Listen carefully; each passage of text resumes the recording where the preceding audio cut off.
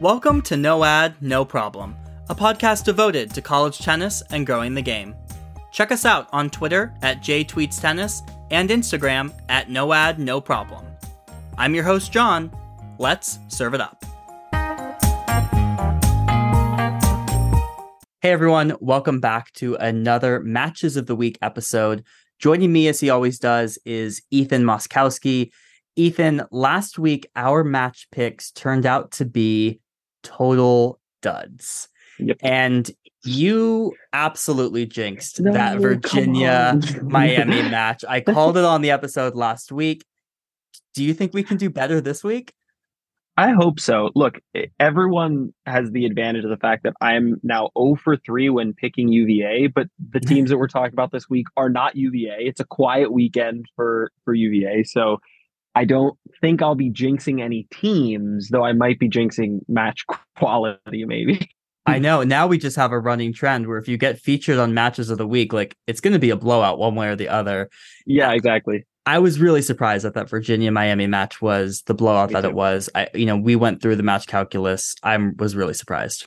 We did predict, however, that the lineup change would occur, which did occur. Yes. With the UVA women, which I do think was a part of why maybe our match calculus and our predictions of it being a tight match went so horribly wrong. Yeah, we'll blame that. Yeah, we'll blame that. It would have made it closer. Yeah, I think there's a strong argument for that. 6-1. Well, no, but also matches being done when you clinch and super tiebreakers and all that. Super tiebreakers count. Those counts as wins. I'm not trying to devalue anyone's third set super tiebreaker wins, but it changes the whole pressure equation a lot, the level of effort. You see people tank super tiebreakers relatively often. So I'm just saying, if that match goes longer. All right, we're trying to rationalize a horrible performance by the Virginia women in Miami. While we're on the women, let's just jump in, right? We have two matches this week. This is your favorite, an SEC-focused pod. These are great matches, and we're excited to dive into them. On the women's side, we have a top 5 match. We have number 4, Georgia, at number 2, Texas A&M. This is a Sunday match, 1 p.m., so we'll go through kind of our normal way to talk about these. We'll talk about why we chose this match as a match of the week. We'll do a little feature on each team. We'll talk Georgia. We'll talk Texas A&M. We'll get into lineup projections, and then we will make predictions. So when you think SEC women's tennis, over the decades, Florida probably comes to mind, as does Georgia. But when you just look at the past few years, Georgia and Texas A&M have really been the two teams that have been the cream of the crop, really since, post-COVID years. So in 2021, Georgia, they do an undefeated SEC season. 2022, Texas A&M, undefeated SEC season. Both teams in those respective years capture the regular season title and the conference title. And here we are. Yes. I was going to say, and make national semifinals. I'm pretty sure we're Final Four teams both years. Not true. Both lost in the quarterfinals.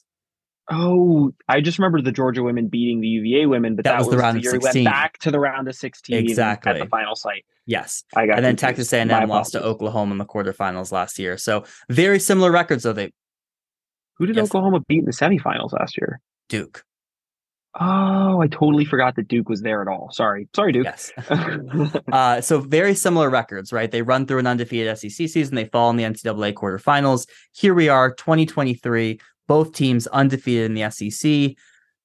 Look, this is a battle for the top of the SEC. They play in the SEC final last year.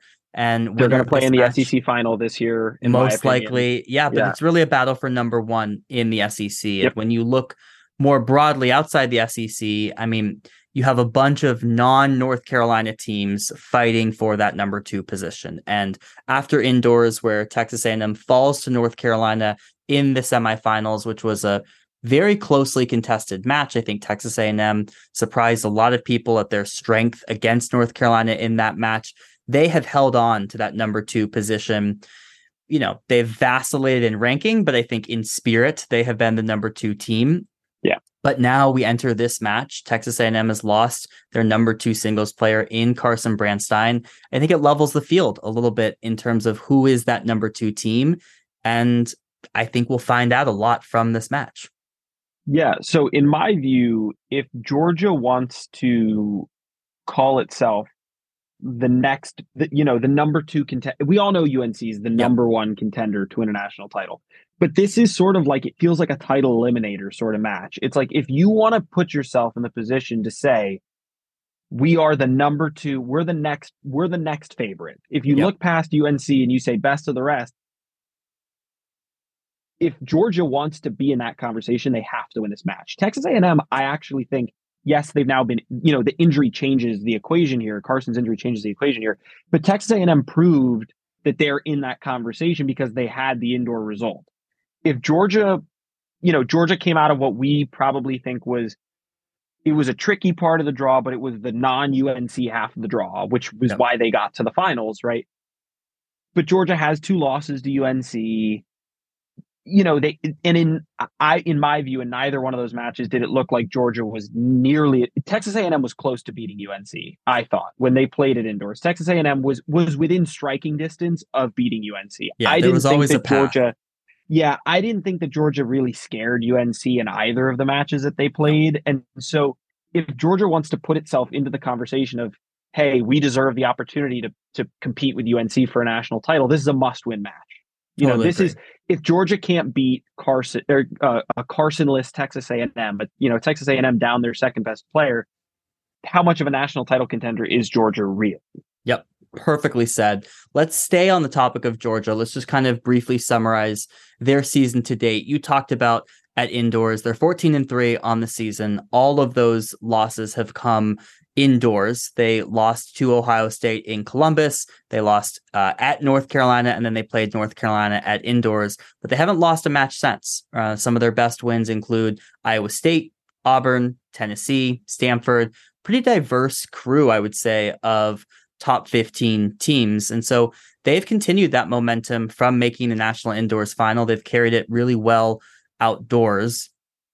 When you look at the strength of this team, it certainly is not doubles. And this has been very surprising to me that they have not been able to figure out some better doubles combinations. They only have one team that is meaningfully above a 500 record. And that team is only winning 2/3 of their matches. Yeah. And the weirdest thing to me about this doubles configuration is Leah Ma, their number 1 singles player, who is arguably playing the best tennis in the country right now. She doesn't play doubles. It's very which is weird. When was the last time we saw something like that? I mean, we've seen the best player in the country play 3 doubles. We've seen, a very high level player play a lower spot in the doubles lineup, but out now, we have 6 doubles players better than our best singles player, who, like you said, is one of the hottest players in the country right now. We have 6 players on our team who are better doubles players, but we can't win a doubles point. Yeah, and at a certain point, you'd think they'd try it, right? Hey, let's maybe try Leah Ma again in doubles because our doubles point's not that good, and we have somebody with this much capability and talent sitting there for that 45 minutes. Yeah, I mean, she played doubles in 2021. She didn't play in 2022. She's not playing at all in 2023. The only explanation I can think of is that she refuses to play. Is there any other reason she would not be playing? So in my view, the only other reason that she might not play is if there's some, I don't want to say injury concern, but it's a usage concern. We don't want this player playing a 3-set singles match and a 7-6 tiebreaker. You don't have any control over. That's the thing about tennis. It's an untimed sport. So if there's a concern about her engine or her ability to play the longest match in doubles and the longest match in singles, do you sit her for doubles saying, hey, we need to make sure that she has all the gas left in the tank in the 3rd set of a singles match that we might need in a 4-3 match? That would be the only thought I had, other than she's just saying, I'm not playing doubles, right? If it's not her, it's got to be some health concern, engine concern, because there's no way it's capability. Right. There's It's no way not they have 6 doubles capability. players. Yeah. There's no way they have 6 players on that team that are better at doubles than Leah Ma. Yeah, I refuse to believe that. Well, they don't. Yeah, I mean, maybe it's an engine thing, but then you're thinking, well, she's not playing singles, even in some of their softer matches. Well, and also that's a fixable problem. You can improve one's engine. Like you can get cardiovascularly more capable so that you can play for, like it defies logic that their best player, who is everybody knows right now, Leah Ma is their best player, and they're struggling with a doubles point, and they're like, nah, that's not a solution we will turn to. If it's not out and out refusal, it's got to be a health or injury. Yeah, I think that's it. Yeah, I think that's probably right. I'd love to find out why. It's pretty perplexing because it is such a weak spot for this team, because when you look at singles, they've been so solid, particularly at the top of the lineup. They have to be if they're not winning doubles points. Well, Leah Ma, she's dropped one match this season. She's 11-1. Dasha Vidmanova at number 2. She's 12-2. Mel Riasco, she's 12-4. She really struggled indoors. All of those losses, those 4 losses, happened indoors. Now, where things get a little tricky for them is the bottom half of this lineup. You have the freshman Lapata. She's 5-0 at 4. You have Meg Kowalski 4-2 at 5, and Gigi playing at 6 is 4-2. Now, the big notable absence here is Anya Hurtel, who played number 5 at indoors. She's been out for, basically since indoors, not playing in singles. So all of those records that I listed there for, 4, 5, and 6 are a little truncated because those are their lineups in their new positions. But overall, that's the Georgia team. Definitely a team that's riding momentum from indoors, having a resurgent season. Any other thoughts on this Georgia team? I just think this is a prove it match. Like, that's really how I feel about this Georgia team is, when you look at where they're ranked, right? A lot of the other teams around them are either operating off of, hey, we've had results now that have proved our capability, or, we're UNC or we're Pepperdine, and you know what to expect from us because you know what we're capable of at these spots.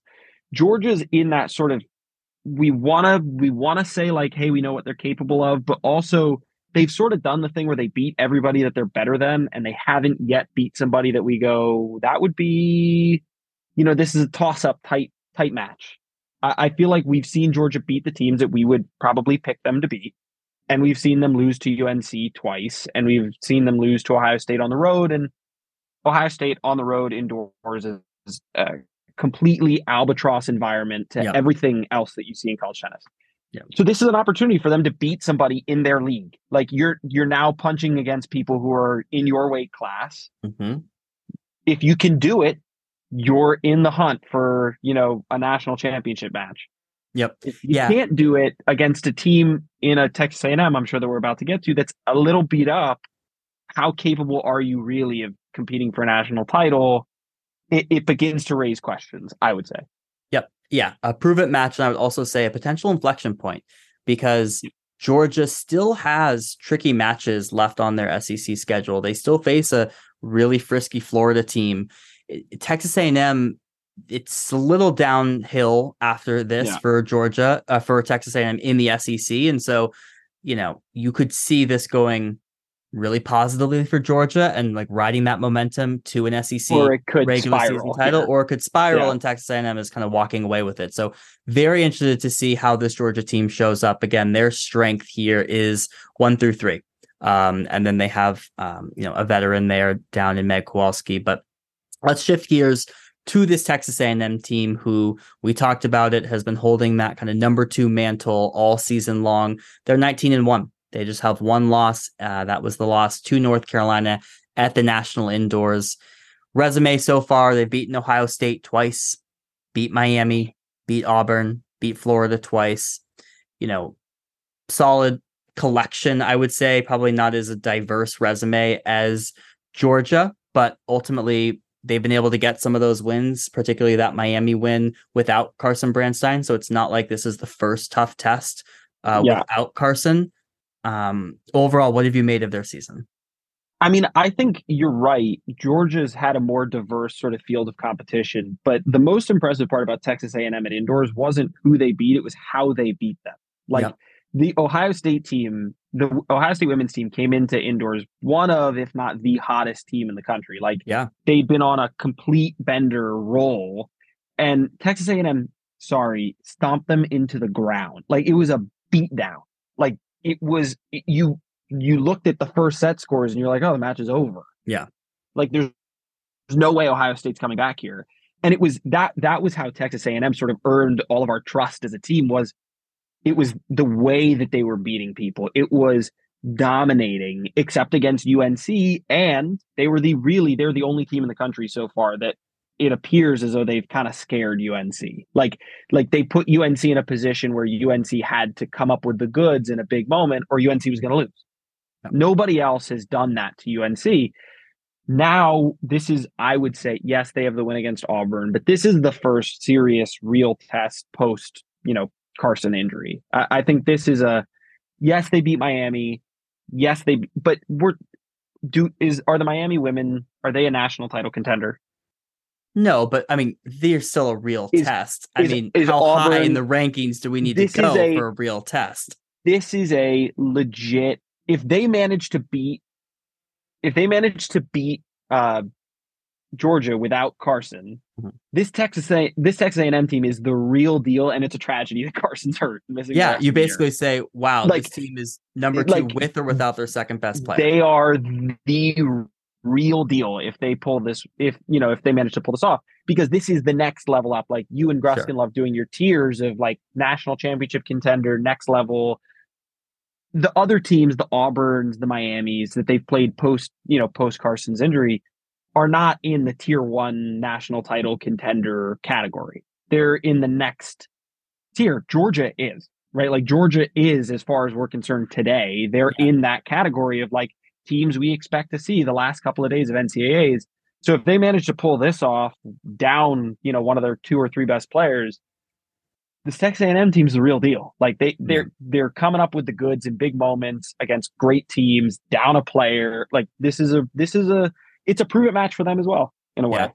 And what's interesting about the absence of Carson Brandstein, obviously, whenever you lose your number 2 singles player, it moves everyone up the lineup. But the biggest blow is probably in doubles, because Brandstein was partnering with, Mary Stoyana at the number 1 position. They were undefeated there at number 1. And one of the big challenges here with Carson's absence has been having to reshuffle the deck when it comes to doubles lineups. They've been having to repair people. And that's a challenge to do that midway through the season. So that's a big question mark for this A&M team to figure out if they can find the pairings to be as successful, because they took that doubles point against North Carolina, right? If they were going to beat North Carolina at NCAAs, you assume it has to happen through doubles.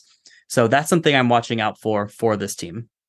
Yeah, and look, I think they're beginning to figure it out. They came up with the goods against Auburn. They won that doubles point. They did lose the doubles point to Miami, but most recently we've seen them play Auburn. They won the doubles point. They had good results, more or less, up and down the lineup in singles. So maybe they're going to figure this out, right? It wouldn't be unusual to see an injury like this completely turn a season on its head. We've seen it with teams in the past where they lose even if it's not, Carson's out for the year, right? But we've seen, the UNC men a few years ago won a indoor title, looked like the best team in the country. And then it was sort of just like the team caught the injury bug and they were never the same. Even once they were all back in the lineup for the NCAA tournament, they weren't the same team. So this is a good opportunity to get a sense of whether Texas A&M is going to go the route of, hey, we're not as good as we would have been, obviously, had Carson been here, but we're figuring this out and you should still take us very seriously. Or if this is going to slip the other way and we're going to kind of have to, go, oh, what a tragedy of a lost season, because they never figured out, how the direction to go post Carson. This is the first moment where we're going to get insight into kind of which route Texas A&M is taking. Yeah, I don't know if I totally agree with that. I think we've gotten good signal that this team is extremely resilient without Carson. Resilient, good without Carson, absolutely. Now, are they still unequivocally the second best team? Yeah, they want to be a national title contender. They thought they thought they were a national title contender last year, and they thought all of us ignored them and wrote them off. And unfortunately for them, they lost the big match. Like, you know, you can go back and have all the conjecture you want on Texas A&M season last year, but they had the opportunity to beat Oklahoma at NCAAs and they didn't do it. And so we were all validated in writing them off. This year, they came out and they proved that they were a different team and they were worthy of our conversation as being a national title contender. Now they're short Carson. This is the opportunity for them to say, doesn't matter. We're still in that conversation, which is what they want. They don't want to be told that they're a top 8 team. They know they're a top 8 team and they've been told they're a top 8 team before. Yeah. This was about taking a step forward. And now it's a question of, can they do that without Carson? And I think this is a match where we're going to get a sense of, are they still a step forward from where they were last year? Or are we sort of watching a rerun of last year where maybe they're a quarterfinal team, maybe they win one more round, but it's going to be tough. We're going to find out this weekend. So let's talk about the players on this A&M team who have stepped up, with or without Carson. Carson was playing at number 2. You have Mary Stoyana, the sophomore, who is undefeated. Nothing changes for her. At number 1 singles. No change for her. She's been excellent for the Aggies, both in singles and doubles. She's 13-1. She's lost one match, and that one match was at number 2 singles. The other player that has been outstanding for them is freshman Mia Kupris. Overall, she's 14-1, moving up to that number 3 position now for them. She's 7-0. So they have 2 positions right now at 1 and 3 where they're undefeated. So those are 2 extremely solid singles positions that they feel really confident in moving forward. Now things get a little bit funky elsewhere. So Salma Ewing, the transfer from USC, who was playing number 3. She was 6-1 there, moving up to the 2 position in Carson's absence. That's been a tough transition. She's 2-5 there at number 2. JC Goldsmith, 5th-year senior, moving from 5 to 4. She's 7-2. I think you still feel really confident with her, despite some of her recent losses. Correct me if I'm wrong. JC Goldsmith played 4 for Texas A&M last year. Yeah, she did. I'm pretty sure she played 4 for them last year and was great. So and lost like 2 matches. Yeah. So there's reason to believe she's going to be okay. Yeah, you don't have any doubts about her at 4. The record just isn't quite as sterling polished as undefeated Stoyana and Kupris.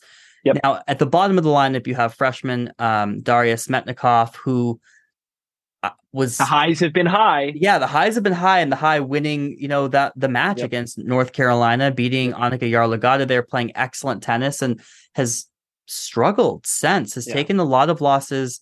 Moving up to the 5 spot, she's 3-2. And outside of Salma Ewing, who has the losing record there at 2, this is a vulnerable spot for them. And in her moving up, they've brought in Jeanette Morales at number 6, who played number 6 for this team last year. Very solid. She's 7-1. And sometimes when you lose a player to injury, sometimes that first up person, it can sometimes be a weight off their back, because now they know you're in, you're up, you're playing every day. You got to be match ready. She's really, stepped up to the call. Yeah, and it can be a transition. And this is where for them, I wanted to highlight that JC Goldsmith is back in the spot that she was in last year. This is the best case scenario if you're going to take one of these injuries, to know that the person who's sliding up into that 6 spot has been there before. That was her 100%. Spot. Yeah. Right. Exactly. Like, it makes the transition a lot easier if you're moving up into the 6 spot, having never been in that spot, being a first year or being a 7 the previous year and now being a 6. There's a transition, right? Like there's a serious transition and you're going to expect bumps and bruises. Her record is suggestive of, you don't have to expect bumps and bruises from me. I've been here before. I've done this. I'm going to be okay. And that's the best thing you can ask for if you're going to take a serious injury like this, is you're relying on players who you've had to rely on in the past and who performed for you. Yep. Totally agree. It's a really good point that she's been able to step into that position. She has that experience. And so you still look at this lineup on paper and, if you remove the knowledge that they're missing their number 2 player, it's a darn good team. Looks like a top 8 team, right? Definitely does. So that's sort of like the lineups, the strengths, the weaknesses of some of these teams. Lineup projections. We talked through what they've been playing. I don't think there will be any changes outside of what we have talked through. I have 2 questions, though. The first is that, do we see Anya Hurtel play for Georgia? She's been factoring into doubles at some points. That's going to be a big question for Georgia, right? They're going to need her if they're going to need her just in this match down the line to be a national title contender. They will absolutely need her given the struggles they have had down low in that lineup. I want to pose you one potential lineup challenge. If I'm Georgia, okay, I think whoever I challenging 2-3, you're challenging 2-3. No, I'm going to give you a proposition. So if I'm Georgia and I'm looking at this, I like either Dasha Vidmanova or Mel Riasco over Salma Ewing. Right? Yep. Okay. Mm-hmm. Mia Kupris is undefeated at number 3. Yep. I would rather Dasha Vidmanova play Mia Kupris at number 3, who I think is arguably, one of the best players in the country. Play Riasco at 2. My question is, do you think Georgia could get away with playing Riasco at 2, who has not lost since indoors? She's 12-4 overall, above Dasha Vidmanova, 12-2. Morally objectionable. Do I think they could get away with it? Could they get away with it? Yes, it's wrong. Like it's not their right lineup. But we just spoke about this with the UVA women last week for 15 minutes. It's not the right lineup. Okay, we all agree. We all agree. It's the wrong lineup. But here's the other thing I would say about that. Salma Ewing's not been great. Okay. And this is becoming a common thread with these transfers who play really high in the lineup as fifth-year transfers, in particular, as fifth-year transfers. It's more of a transition than I think a lot of people expect. And there are outliers, and there are spots here or there where we lose sight of that. But we've seen on a couple of different teams with a couple of different players that it's not always the easiest thing to make that transition and go from top of the lineup to top of the lineup. A lot of the most successful transfers we've seen in this COVID era have been the ones who've been playing 4, 5, and 6, not the ones who've been playing 1, 2, and 3. I would 100% I'd stand by that. But Salma Ewing is capable of being a top end player in the country in the top of a lineup. Like there's no doubt the capability is there. My only concern, if you're Georgia and I tell you Salma Ewing is going to have her best day, who do you want to play Salma Ewing? But that's a straw man because Salma Ewing has not had her best days. But I think Georgia, not to preview my projections too much, I think Georgia's going to really need that match. Like I think Georgia's going to need to win on court 2. Well, it's a must-have match. It's a must-have match. I'm saying they could get it with Riasco or Vidmanova. You're saying that, yeah, if they happen to lose it with Riasco and then that's a Kupris killer. Kupris happens to beat Vidmanova because that's a double killer.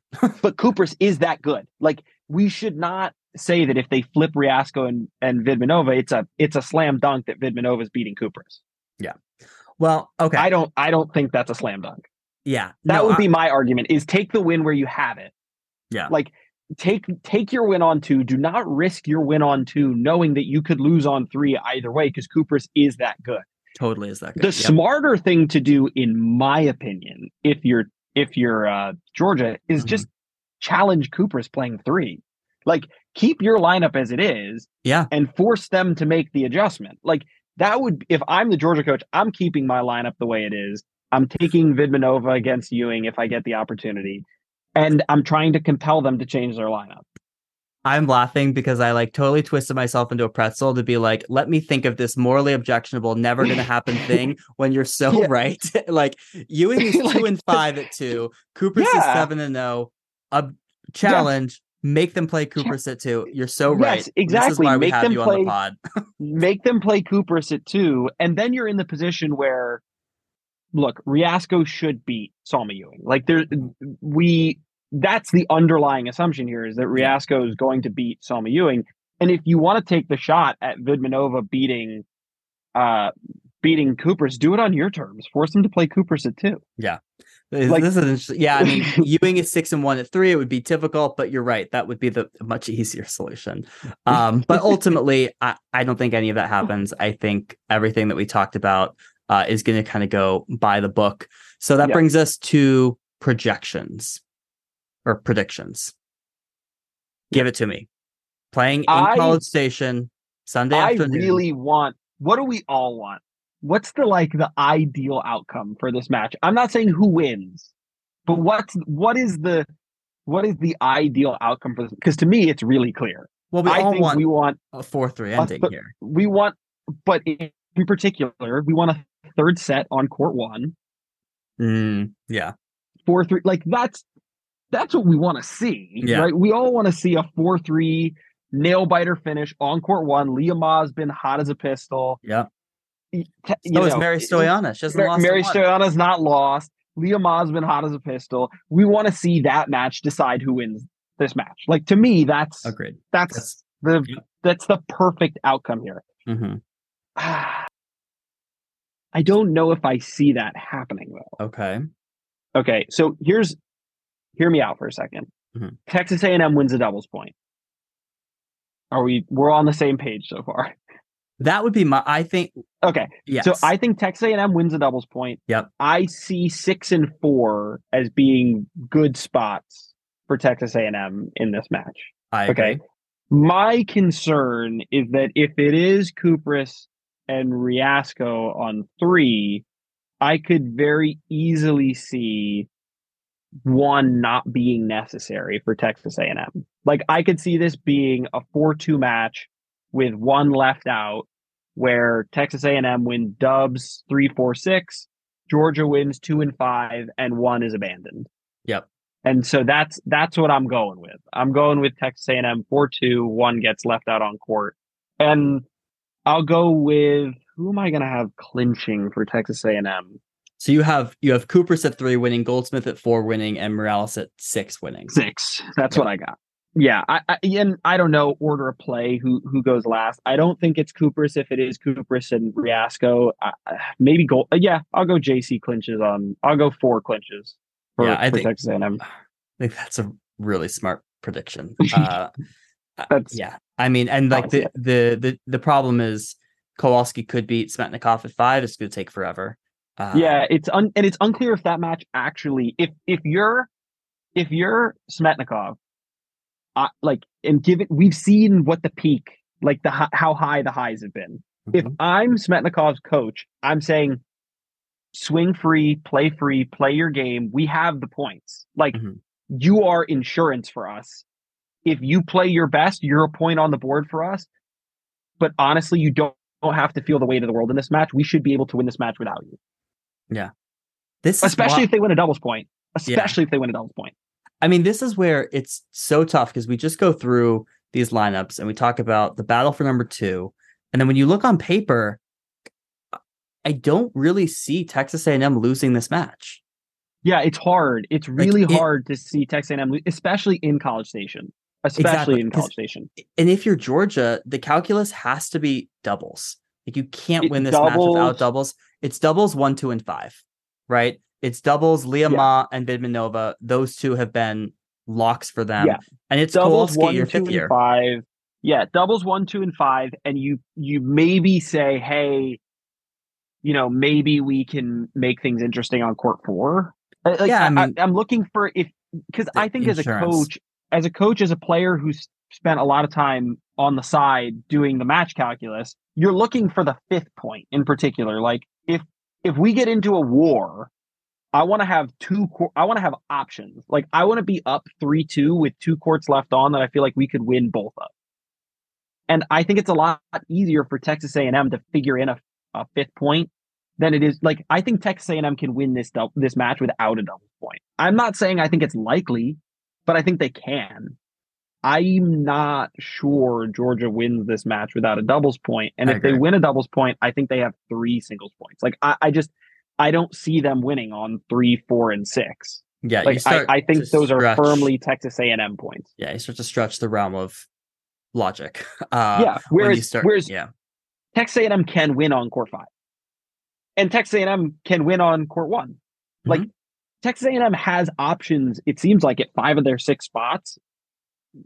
Yeah, probably not on court 2. Right, but if we were just going through conjecture purely and saying, no, Texas A&M is gonna lose the doubles points, but is gonna win 1, 3, 4, and 6. That's not crazy. Yeah, like, all of those points are good points for Texas A&M. Yeah, So they are. It feels like the road is wider for. I think that's what we're getting at, is the road's a lot wider for Texas A&M than it is for Georgia. The road's wider and it runs through College Station, and so therefore you lean Texas A&M, both going 4-2. All right, we are keeping it in the SEC. We're keeping it with Georgia. Another massive match in the SEC. It's a night match. Number 4 Kentucky at number 8 Georgia. Friday under the lights. Maybe not. 1,000 people. 5 p.m. 1,000 people. I hope. Look, this is going to be raucous. Exactly everything you want in a college tennis match. If you haven't seen the clips or the images from Georgia's match against Tennessee, it was everything you want in a college tennis match. The fans were engaged. It was a comeback. It was amazing match, amazing college tennis atmosphere. So I hope we get that again here for this SEC battle. And look, why did we choose this match? One, that atmosphere, can't beat it. Second, Georgia right now controls its destiny in the SEC. Yep. They are undefeated. So they control their path towards the regular season title. And this one in particular, because of the fact that South Carolina beat Kentucky, but has 2 losses, not to Georgia. Yep. If Georgia wins this match, Georgia is, unless, barring a wild upset, Georgia kind of has the 1 seed for the SEC tournament pretty locked up. Yep, exactly. Well, so if they lose to South Carolina, but if Georgia beats Kentucky and loses to South Carolina, Georgia will have 1 SEC loss. South Carolina will have Yeah, there you go. 2. Yeah, 2. Yeah. Still have 2. Yeah. Maybe more. Because of maybe more. So obviously upsets can figure in, but this match will give us a lot more insight into the hierarchy of SEC teams going into postseason play. Yeah, and these are the 2 hottest teams in the SEC right now. They're both coming in riding a 7-match win streak, and I would say both seem to be getting more solid week in, week out. And in the same way that you talked about, Georgia and Texas A&M women being a, are you a number 2 contender here? I feel that way about this match as well, because to me, it's a prove it match. It's like, it's a measuring stick. Like, are you in that elite title contender camp? And I think the results of this will tell us probably more about Georgia than I think. There's high upside on this Kentucky team. They were the NCAA finalists last year. A lot of these guys have done it before. They've already won tough matches. They've won tough matches. So it's a measuring stick for this Georgia team. Any other reasons why you are excited for this match? Court 1. Court 1. Ethan Quinn. I mean, if there's any person in college tennis who wants to go into a raucous, insane road environment, it's Liam Draxl. Like this is Liam Draxl lives for this shit. Okay, and it's like this is the Georgia fans should almost be aware of the fact it's going to be so chirpy right that there. Liam Draxl is going to get better as they do more. Like, I think we've all seen the clips now from the Tennessee-Georgia match, and I do think the crowd had a significant impact in how that match finished. I think Tennessee, there were certain players with on the Tennessee side who I think were more, rattled or bothered, or it got to them a little bit, the environment. It will not get to Liam Draxl. No. Liam Draxl is, I'm sure, chomping at the bit. He wants as many people on his court as possible, all eyes on him. Like, Kentucky's a very different beast from a toughness standpoint than I think a lot of the teams Georgia has seen so far. Kentucky is the toughest team Georgia has played. And I don't mean toughest as in like they're the best team. I mean, they are the toughest team that Georgia has played. They have been there. They've won big matches. They went to Charlottesville and beat UVA. They made a national semifinals at indoors. They have good wins. They're battle tested. They have inexperience, but they do have experience. Like, Kentucky's a tough out. I will out us. We have referred to Kentucky as cockroaches. They don't die. They are tough to kill. Well, and to exemplify that, They've won 7 4-3 matches this year. Yeah. And what they lack in some talent in certain spots, they absolutely make up for and fight, right? Virginia, Louisville, Duke, USC, Texas A&M, Auburn, Mississippi State, all matches they have won 4-3, right? And they have, by the way, on the road, at home, neutral site, like run the gamut. Yep. And their only losses, right? They're 19-2, the NCAA finalists, lost TCU, former number 1 team in the country, and South Carolina. That's it. Everything else, they are finding ways to win. Yep. The matchups are really interesting here. And I know we're going to get into that in a second, but the matchups are really, really interesting here. Yeah. So let's do that in lineup projections. We're talking about this Kentucky team, surprisingly, one of their strengths this season has been doubles. And which is a complete reversal from last year where they were they made a national finals, but for a team that made they are the worst. Last year, they were the worst doubles team I can remember to make a national finals. Well, it was a give me. I mean, every team was winning it. They lost it every single match, quarterfinals, semifinals, finals. But they have found pairings, right? And they're really solid at doubles this year. They have, Cornell transfer 5th year, Alafia Ayeni, partnering with another transfer from Wake Forest and Taha Badi at number 1. They have JJ Mercer and Joshua Lapadat at number 2, and then Liam Draxel and Jaden Weeks at number 3. I mean, all really strong doubles pairings, and that is paying significant dividends because when you have doubles, when you have a Liam Draxel, former number 1 player in the country who thrives in these sorts of collegiate, intense atmospheres, who's 14-3, he's won his last 6 matches, likes pressure, and you have Joshua Lapadat at number 3, who's 13-2 this season. I mean, that's 3 points on the board for this Kentucky team that they really like. So this has been an impressive performance for the Kentucky team who coming into the season, you questioned, well, how good would they be losing Gab Diallo, right?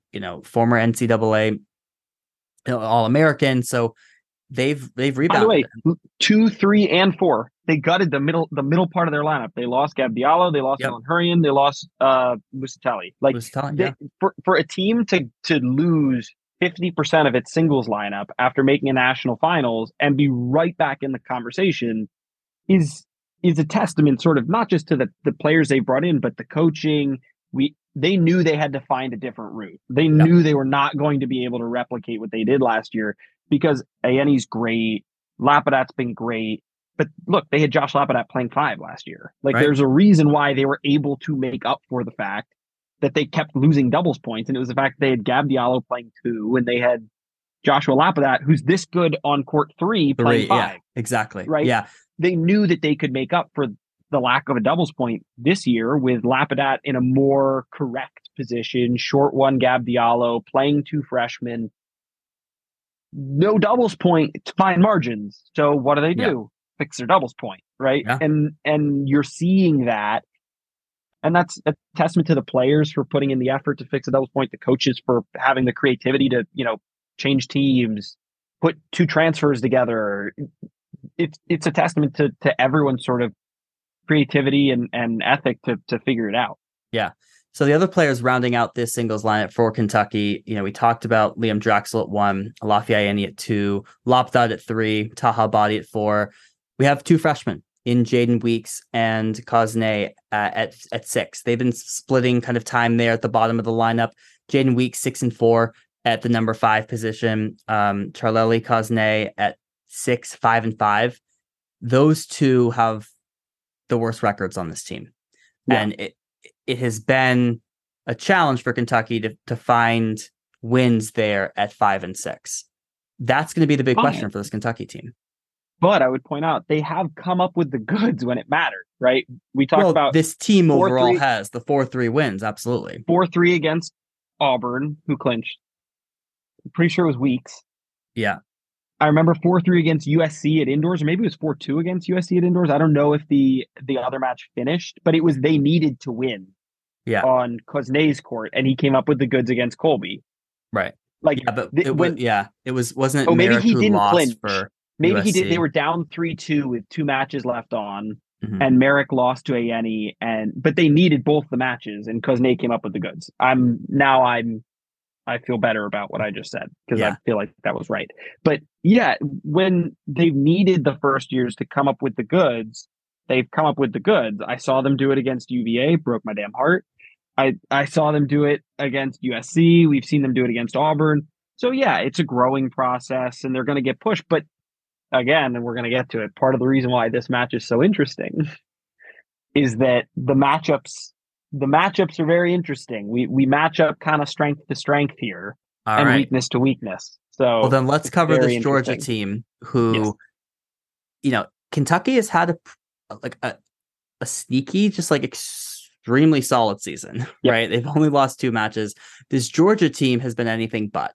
They had a really rough start to the season. They were 4-4 heading into indoors. They had lost to, Texas, Florida State, Illinois, TCU, USC as well. So they have 5 losses on the season. They have 12 wins. Their best wins, South Carolina, USC, and Auburn. But they're really carrying a lot of momentum kind of after that. They're getting hot. They're getting hot, right? We saw that with the Tennessee. That's going to carry them a long way. It's interesting. The weakness right now for this Georgia team is doubles. The Georgia Bulldogs, men and women, they cannot figure out doubles. They're batting 500 when it comes to doubles points. It's been a struggle. On the flip side, in singles, you have 2 really strong spots for this Georgia team. You have Phil Henning at number 2. He's 11-4. He hasn't lost since indoors. And then you have Miguel Perez Pena, the sophomore, at number 6, who's 9-4. But the resurgent spot, I would say here, is both Ethan Quinn and Trent Bride. Trent Bride, former number 1 player for this Georgia team, has struggled last season, making his way kind of down to the bottom of the lineup. Now he's back up to 3, and he hasn't lost since indoors either. So a lot of the players on this Georgia team, while the records don't look that impressive, right? You take, for example, Ethan Quinn, 8-8 on the year, former number 1 player in the country after the fall. He's 6-1 in the SEC, right? So almost all these Georgia players started slow, and they're all kind of rounding into form. Yeah, I think you're seeing a Georgia team that's sort of the hot hand, right? And we know what the environment brings. We know that playing in Athens is a huge advantage for them. And it is sort of weird when you evaluate the 2 teams going, Georgia's in the driver's seat for the SEC. Like, it doesn't feel like Georgia should be in position to win the SEC regular season because their season, has been kind of a mess. Yeah. Like, they're finding it now. But when Georgia lost to Illinois on the eve of indoors, it was like, holy crap, this Georgia team's an absolute disaster strike. Show. Yeah. Like, it was like, what is going on here? And then, by the way, called it. They beat South Carolina.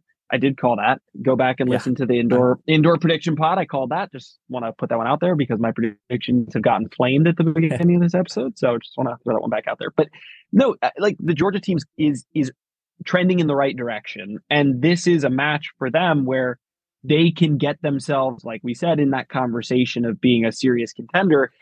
And part of the reason why I think a lot of us still have a lot of faith in this Georgia team is we haven't seen the best of Ethan Quinn. Like, yes, he's 6-1 in SEC play, but the level's still not there. Like, when you watch it, it's still not the Ethan Quinn we saw in the fall, like, just from a quality standpoint. And the one loss is to Johannes Monday, who we view as being one of the cream of the crop players in the country, in the SEC, and it wasn't particularly close. Right. And you're going, wow, well, this Georgia team at this point actually has a decent resume of wins, and you're telling me their best players still not playing to his full capability. That makes this Georgia team very intriguing because they're the number 8 team in the country, and they're still getting better. Which we've seen a lot of teams, I think, in the top, in the above them, we've seen what the very high end level looks like. Like, we've seen what one of, if not the best version of Ohio State looks like. We've seen what the best version of Texas and TCU looks like. This is a team at 8 in Georgia we kind of know we haven't seen the best version of. Yeah. And they're still performing. They're like, we're getting the results, but at a lower level. And so it is enticing to say, well, now what if they start, what if they start reaching that max level? How good are they? Yeah. Yeah, I agree with that. And rounding, and I almost emblematic of that, right, is Blake Kreuter, fifth year there, who's 4-4 at the number 4 spot. Teddy Juska, transfer from Clemson, fifth year, 5-3 at the 5 spot. You probably haven't gotten the production they were expecting out of either Kreuter or Juska, particularly Kreuter after his fall campaign, extremely solid. And you feel like both of those players can still get a lot better, both extremely experienced players. So you teased the lineup projections. Talk to me about kind of the matchups and why you're so intrigued by these lineups. Well, it's intriguing because, first of all, number one is like a show-stopping. Like Absolutely. That's Quinn and Draxel. Those are the atmosphere. Matches that we get super excited about in college tennis. Senior versus doesn't happen. Redshirt freshman. Doesn't happen all the time that we get these matches. A lot of times there are lineup shenanigans and people wind up out of position. And so we don't get the match that we really want to see. We're going to get it. Like Quinn's going to play one, Draxel's going to play one. We're going to get that matchup. And if it's the best version of Ethan Quinn, that match is a complete coin flip. Like that is a complete coin flip of a match if we get the best version of both players. And maybe lean Quinn, but I would say maybe lean Quinn because it's in Athens, but I kind of think that helps Draxel because Draxel likes the environment. So it's just a complete coin flip. What makes it interesting is the fact that Georgia's going to need court 2, and they're going to be a slight favorite on court 2. Yep. Phil Henning versus Lafayette of Kentucky. Yeah, Henning and Ayeni. Court 3, 4, and 5 are where I think this gets like super interesting because we've seen Josh Lapidat has been one of the most solid points in college tennis this year. Yeah. We're seeing Trent Bride become the version of Trent Bride that we kind of always expected him to be, which was reliable, solid, comes up big in big moments, likes playing in front of his crowd. Like he single-handedly, Phil Henning clinched the match, but what Trent Bride did to win the second set tiebreaker against Blaise Bicknell won them that match. 100%. Like obviously they lose that match if he loses that tiebreaker. They were already down 3-1, I think, at that point. But he came up with the goods in the big moment at home. And so you probably lean Lapidat on record and pedigree, but hey, man, Trent Bride's tough to pick against right now. Yeah. On vibes, you go Bride. So on vibes, you go Bride. But so you go, okay, well, 1's a toss-up. 3 is leaning into toss-up territory. Body's been solid at times, but has shown cracks. Like we've not seen a dominant Taha Body in the last couple of weeks, I'd say. Kreuter, we've seen what the level can be. We've seen peaks and valleys, and it's sort of tough to go slam dunk for either of those guys. Well, none of these are slam dunks. I do think I think court two is a slam dunk for Georgia. I think Phil Henning is a slam dunk for Georgia against Ayeni, especially in Athens. I have a hard time seeing Ayeni beating Henning with the level that we've seen from Henning in Athens. I don't figure that. We need like a sureness calculator. Like I'm like most sure about number 2, right? And that happens to be going to Georgia. The next one is where I would say the next most sure I would be probably court 6 also going to Georgia. Okay. I can get behind that. I can get behind that. And over that's Miguel Perez Pena, the sophomore for Georgia, over Charlie Cosne of freshman at Kentucky. Okay. Now, keep in mind in the background here, and we're going to agree on this, Kentucky's going to win this doubles point. See, this is where it gets interesting, though, because I mean, that's when you feel like the crowd is at its peak, right? For sure. But I think that's actually the biggest gap in like talent and quality. 100%. The biggest gap is the doubles. So let's just for a second, let's say Kentucky wins doubles. Okay. Georgia's the favorite on 2 and on 6. Yep. So we're talking about hypothetically 2-1 Georgia. Yep. 4 and 5 are sort of like, I don't know what to make of them matches because Juska's not been great. Weeks has been up and down. Body's been up and down. Kreuter's not been great. Like they're sort of Yeah. So they're really important matches, but they're huge. You split the difference, right? I think the like most likely outcome of that is that it's 1-1. One wins one, the other one's the other. If you split them, you're at tentatively 3-2 Georgia. All right, I'm tracking this. Yeah. And then I'm gonna go Lapidat slight favorite over Bride. Okay. And so you're at 3-3. Yeah. Court 1 is the decider. By the way, Liam Draxel plays slow. Very slow. Liam Draxel plays very slow and likes a third set. Liam Draxel fancies a third set and he fancies some attention. Yeah. So, Liam Draxel looks around, likes the vibes of being the clincher on the road, breaking 1,000 Georgia fan hearts. I don't dislike the idea of a court 1 decider here. So are we pigeonholing ourselves into repeating last week's performance of predicting really close matches? Probably. And getting what will wind up being a whatever 4-1 result for somebody? Mayhaps. It is possible that we are walking ourselves into the same trap that we walked ourselves into last week. Because I think the difference with this match is I think we do have 4 matches that are modified toss-ups, basically. I do think 2 and 6 lean relatively strongly towards Georgia. I do think doubles leans relatively strongly towards Kentucky. And I do think there are 4 matches that are on a spectrum of toss-ups. And it is possible that a Georgia could win 3 of those 4 matches, and this could actually be more routine, or a Kentucky could win 3 of those 4 matches, and this could also be routine. None of that is outside of the question, but it's also not outside of the question. It is very possible that all 4 of those matches are third sets. Yeah. So it becomes a hard match to predict also because Liam Draxel probably prefers to play on the road than at home. Well, so it's I don't know about that. Well, but he likes to hurt people's feelings.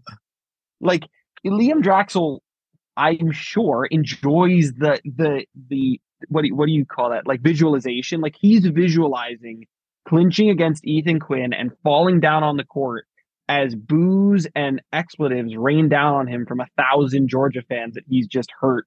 I'm telling you, he enjoys the thought of that happening. That is what is going to get Liam Draxel up for this match, is knowing that he's going to torture 1,000 Georgia fans. He likes that. Yeah, you don't have to get Liam Draxel up for this match. That's also true. It's interesting. We talked about Kentucky has escaped so many of these matches, right? They're just coming off a win against a Mississippi State team who was missing 2 of their 6 players, and it was still 4-3. And that was in Lexington. That was in Kentucky. I'm pretty sure. It was. Yeah. Yes. But when I look at this on paper, and I know we just did the calculus, I like Kentucky in doubles, right? Yep. I think Draxel is the favorite going into this match at 1. Okay. I think that's fair given what we've seen from Ethan Quinn. Yeah. Liam Draxel. I like Lapidat over Bride. And I like Body at 4 over Kreuter. And those are my 4 points. The thing is look, it's in Georgia. That doubles momentum. That Bride at 3. I mean, this is his final. Look, he had a bad season last year. This is his final year. This is the last, go around the track. Emotions and vibes aside, Kentucky is the right pick here. Yes, I agree. From a matchup standpoint, the desire for the crazy tight quintessential college tennis match, if you push all of that to the side, the right choice, and the choice, by the way, that I'm going to make because I don't want to jinx this one, is Kentucky 4-1. I think is probably my pick. Okay, I'll go with a lot of just most of the doubles 1-3 and 4 or 5. That would be my I think it's my choice, and I'm going to say they lose 2. I think Henning can beat A&E in straights, and A&E plays very fast. So I'm saying similar, but I go 4-2. I think they get Henning at 2, and then I think they get probably 6. MPP at 6. I do think that one of Weeks or Cosnay, look, they're in the pit. They're in Georgia. This might be a little overwhelming. One of them probably just doesn't show up as well. So I think it's 4-2 for Kentucky, who then look, they're back in the driver's seat for number 1 seed in the SEC and continuing to look strong moving into postseason play. And where is the SEC tournament this year? Because the SEC tournament, this should be known. The SEC tournament, I'm a conspiracy theorist, and I think the SEC rigs the rankings. However, one way that conspiracy theories aside, one advantage that the SEC has over, I'm pretty sure, all of the other conference tournaments is that they host the conference tournament at a school site. Why does this matter, you ask? Well, let's be lots of other conferences do that. The Big 10 does that. The Big 12 does that. Does the Big 10? I knew the Big 12 did it, but the Big 12 usually does it not at Ohio State or Michigan. And neither of Ohio State and Michigan are the only teams in the last 4 years that have won a Big 10 tournament, and they've not hosted the Big 10 tournament. So it doesn't matter. But the SEC, in my recollection, it was at Georgia last year. It was at the University of Florida the year before. These are powerhouse teams who, if you happen to beat them at home, you get a 10% win bonus. Okay. Yeah. Like that does have a material effect on the rankings.